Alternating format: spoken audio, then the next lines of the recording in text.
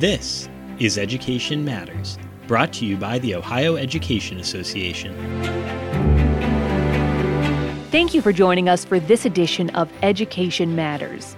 I'm Katie Olmstead, and I'm part of the communications team for the Ohio Education Association and the 120,000 public education professionals OEA represents across the state.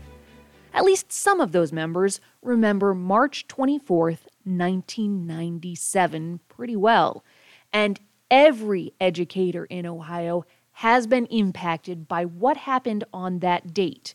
That was the day the Ohio Supreme Court ruled 4-3 in the DeRolph v. State of Ohio case that Ohio's school funding system was unconstitutional, that it failed to, quote, provide for a thorough and efficient system of common schools as required by the Ohio Constitution, and that the state legislature had to fix it and put a constitutional school funding system in place. That was 26 years ago. And while the Fair School Funding Plan that was adopted in part in the state budget in 2021 did make some progress, we are still waiting for the constitutional school funding system our kids deserve today and for years to come. OEA member Dan Heinz just wrote a very powerful op-ed for the Columbus Dispatch to mark the anniversary. He teaches at Chardon High School and serves on the Cleveland Heights University Heights School Board, and he's a member of the steering committee for the Vouchers Hurt Ohio lawsuit, which is fighting the unconstitutional expansion of school vouchers in our state. Dan Heinz joins us now to share his thoughts. Dan Heinz, thank you for taking the time to share your very valuable perspective with us. Looking at this op-ed, it was such an important piece for, I think, so many people to read. Why did you write it, and why are we marking 26 years? As you noted in your op-ed, that's a weird number. Well, thank you for having me, Katie. You know, like everybody who's listening to these podcasts, public education means a great deal to me. I'm a product of Ohio's public education. My son graduated from our public high school in 2021. And it just seemed that we in education understand the importance of a 13-year period of time, because that is a generation of a K through 12 education. And so as DeRolph last year was commemorated, a lot of people talked about, DeRolph as being a quarter century old. It sort of stuck a flag in my brain that next year, which is now upon us, is really the more important anniversary, because it's two entire generations of Ohio students, my son being one of them, who attended school every day. And it was a school that was not constitutionally funded, that they were denied their constitutional birthright. And I just couldn't let that pass without mention. Do you remember when the original DeRolph decision came down? And did you ever think 26 years later we would still be sitting here talking about waiting for the constitutional funding system to finally be put in place in Ohio? So I do not remember DeRolph's coming down. I became active in the fight for justice around public education, period, and in particular funding, as I became more involved in my OEA local. I have always been a firm believer in collective bargaining. And as I went through the ranks of my local, from building rep up to vice president, I just began to see more and more what the deficit in funding was doing to the opportunities that were available in the classroom. And the more you think about it and the longer it goes, the more upset you get. And so that's how I engaged. And that's really what led to my seeking a seat on my local board of education. And because you're on the local board of education for Cleveland Heights University Heights, and because you're in the classroom at Chardon High School, you have the perspective of how our school funding system affects two entire school districts. What difference would it make if we actually took care of this problem once and for all? What do your students need? Yeah, so what my students need, which is really all that matters at the end of the day, what my students need is all of the stuff I'm teaching in a building that literally was shut down for an entire day and was much limited because we had a flood over winter break. We have windows where you can feel the wind. We do not have an auditorium. We are a public high school in the state of Ohio in 2023 without an auditorium. So, these are the things that I think this is shameful, that students are attending a high school without a large group room. But the impact of the lack of funding, ultimately, it doesn't matter what district you're in. It all comes down to the same three words: levies, levies, levies. And that's where the real damage is done, because since the state is not fulfilling its obligation, its constitutional obligation, Article 6, Section 2, to provide for a thorough and efficient system of public schools. Singular, by the way, which matters a lot when it comes to vouchers. A system of public schools. And so we are constantly left coming back to the communities that we live in and hoping for the very best outcome. In Cleveland Heights University Heights, our community has been incredibly generous, but we got to the point where we had to go on the ballot twice because of what we were losing to vouchers. And we're knocking on doors and we're showing the community what we've done to stretch dollars and what we've done to reduce our budget. But we started hearing this little refrain about, okay, I get it. I get what you're doing to stretch dollars. I get what you're doing to cut the budget. But what are you doing to protect my tax dollars? And that's why my district, Cleveland Heights University Heights, joined with other school districts in the Vouchers Hurt Ohio lawsuit, because it's a legitimate complaint. What are we doing to protect the tax dollars we're given? And for us, that turned into the Vouchers Hurt Ohio lawsuit. I want to get to the lawsuit in just one second, but I want to real quick talk about DeRolph again. Okay. The reason it was declared unconstitutional, it was neither adequate nor was it equitable. It was, for people who aren't familiar with what our process has been forever, it's lawmakers basically saying, I have this amount of money that I want to spend on schools. Let's divvy it up in whatever way we feel like makes sense today. And it's not equitable because it depends so much. It is so overly reliant on local property taxes that we have created these have and have not districts. If you have a lot of local property wealth, you have the funding you need for your schools. If you don't have that, you don't have that. And so the state is not fulfilling its promise for a great education for every single child. And at the end of the day, that is what DeRolph was saying you must fix. Now, in 2021, there was a big step forward. The state legislature adopted, in part, the Fair School Funding Plan, previously known as the Cupp-Patterson Plan, which was supposed to take into account both what it costs to educate a child and a local community's ability to pay for it. And I remember this was the victory moment that we had been working so hard for. But even then, you said, I don't know, it's too early to celebrate. And we're seeing that right now. What can you tell me about what happened with that, where things stand, and why you saw the writing on the wall already before they even voted for it? Right. Yeah, that was a great lead up, Katie. So with the Fair School Funding Program, first, I think one of the really most important pieces of the Fair School Funding Program that you touched upon is that for the first time, the legislature put a dollar amount on how much does it cost to educate a student in Ohio. And up until then, it had been this weird alchemy. So they finally pinned it down, and that's critically important. And yes, they implemented the Cupp-Patterson Fair School Funding. The problem is that first year, they only funded a small fraction. And the second year of the current biennial budget, they funded some more. And if I saw something on the wall, here's what I saw, Katie. I saw, looking back in my 20 years of being pretty intimately involved in public education, I started thinking, well, when was the last time I can remember 2 pro-public school biennial budgets in a row? And the answer is never. And to fully implement the Fair School Funding Program, it wouldn't take 2 pro-public education biennial budgets, it would take 3.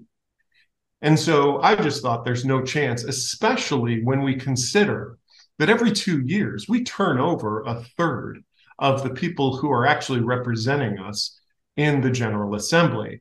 And so by that third biennial budget that would be required to fulfill the promise of the Fair School Funding Program, really 2/3 of the people who originally voted in support of it would be gone. And so those folks don't have any real skin in the game in terms of watching it achieve its promise. Now, I am ever the optimist because I have no choice. I live in Ohio and I have to remain hopeful. Lawmakers are considering Fair School Funding Plan again.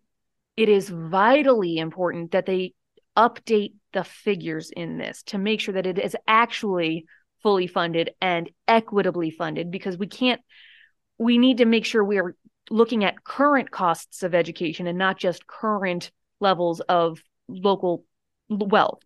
The formula they're using, at least in these initial phases, is skewed.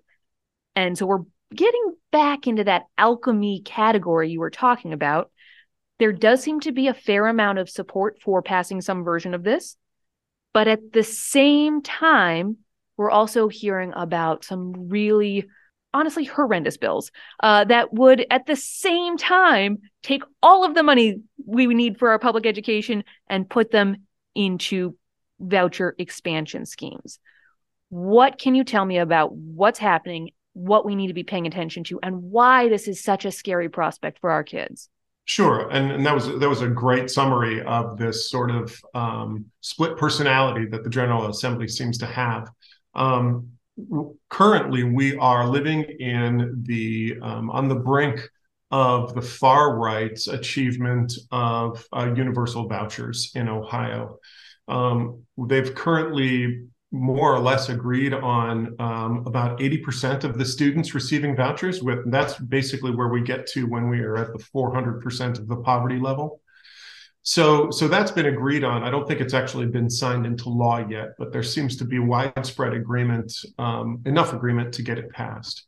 So, that in and of itself is devastating, because it leaves no real money for Ohio's public schools. And if the other 20% get it, which, if you're going to go to 80%, why not just crash the train and go ahead and go universal? But it's important to know that the Nonpartisan Legislative Service Commission says that full implementation of universal vouchers will cost Ohio taxpayers $1.13 billion every single year. And there's no way that you can serve both masters. The pie is not big enough. It would require them dipping into the rainy day fund, okay, which they didn't dip into the rainy day fund during COVID. So they're sure not going to dip into that to bail out Ohio's public schools.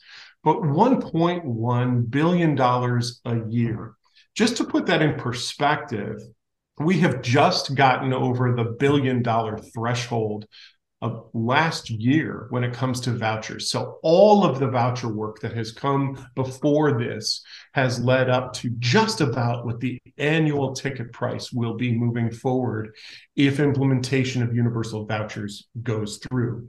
And then, we think we've had levy problems in the past. Boy, we're going to be on the ballot constantly. And here's another thing that's really important to note about this in terms of individual districts' impact. In Cleveland Heights, University Heights, we receive a little less than $2,000 in funding per student per year from the state as it is, just under $2,000. A single K-8 voucher is $5,500. And one high school voucher, 9 through 12, is $7,500. So it's not just that we're funding private schools, we're funding private school tuition, we're funding them at a large multiple of what we're funding Ohio's public schools. And these are private schools that we know can discriminate based on race, based on gender, based on sexual preference, based on religion, based on disability. and they're getting a large multiple per student in the shape of a voucher. And we also know that they're performing, on average, much poorer than the public schools they are taking dollars from. There's a great deal of evidence now, and growing evidence, that is the case. The public schools are cheaper and better at educating Ohio's children. But public schools are populated with people who are not as much part of the donor class. And I think that that's really what we're seeing. And let's be real here. Even with a voucher, private schools are still out of reach for the vast majority of Ohioans.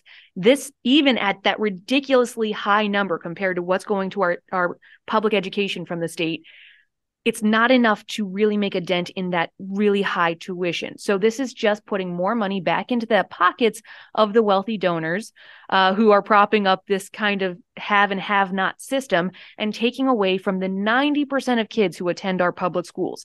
And we're not standing for it. There is that lawsuit, the Vouchers Hurt Ohio lawsuit, that contends these voucher schemes are unconstitutional in 5 different ways?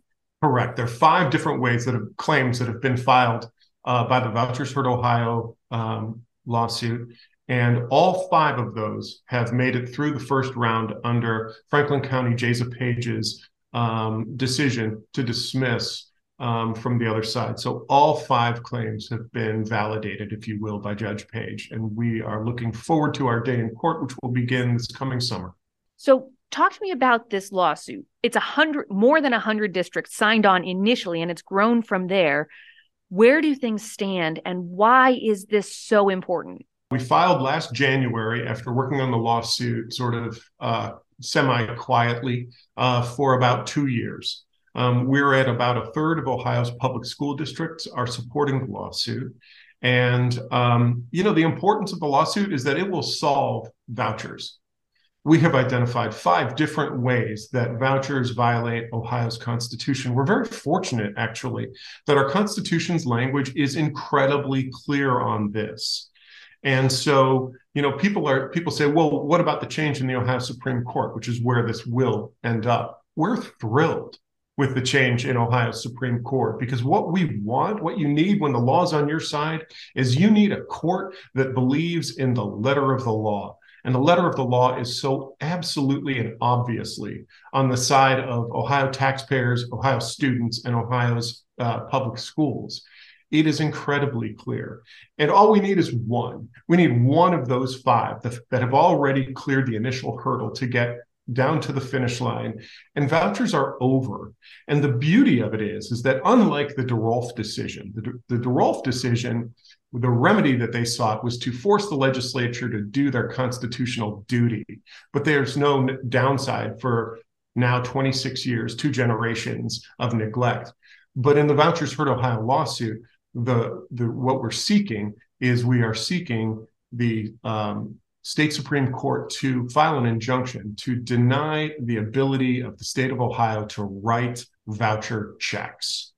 And a permanent injunction would bring an end to vouchers in Ohio. And that's why the far right is as upset as they are. That's why a major funder to the far right causes bought a building right across the street from the State House, and they are now giving legislators updates on vouchers and the backpack bill. Think about that. The private interests are now updating legislatures on the progress of legislation. That is bananas, and that is happening in Columbus. So while we're waiting for the state Supreme Court to hear the cases, what can the average Ohioan do to, as your constituents have asked, protect our public schools? 2 things that I think listeners to this podcast can do that's very important. 1, find out if your local school district is participating in the lawsuit. And if they're not, call your Board of Education out, call your superintendent and treasurer out, and demand to know, what are you doing to protect my tax dollars? You should be part of the Vouchers Hurt Ohio lawsuit. It costs $2 per student, which is a fraction. I mean, in our case, it is 1.5 vouchers. So it is a completely explainable expense. It's a justifiable expense. So folks should be contacting their local boards of education and demanding that they join the lawsuit. But on a larger field, if you're listening to this podcast, you are so deeply engaged in public education. I want you all to consider running for your local board of education. In what other industry do non-professionals rule their boards? The bar associations, there's no non-lawyers on the bar associations. There's no non-MDs on the medical associations. And yet we have bought into this idea that boards of education should not be populated by educators. So we have an election coming up this coming November. Almost every board of education in the state of Ohio has seats up. And we as educators need to look around and say, who might be a good fit, either on the district that I'm teaching in or in the district where I live in. And believe me, teachers are the best qualified people in the state to serve on boards of education. If you're listening to this podcast, you know more than 4 out of 5 people who are currently sitting on your board of education. I promise you, and I'm not putting down the incredible people that I work with on my board, but experts are experts, and that's who listens to this podcast. That's who are members of the Ohio Education Association. They are educational practitioners and thus experts, and they should be leading their profession. That's what we should be doing. And thanks to your expert breakdown of all of these issues, I think all of us know a lot more about the school funding system and what needs to be done today to fix it. Thank you so much, Dan Heinz. Thank you. If you'd like to read Dan's op-ed about the DeRolph anniversary and the ongoing problems with school funding in our state, you can find the link in the show notes for this episode. And while you're there, make sure you subscribe to Education Matters wherever you get your podcasts so you don't miss an episode in the future. Until next time, stay well.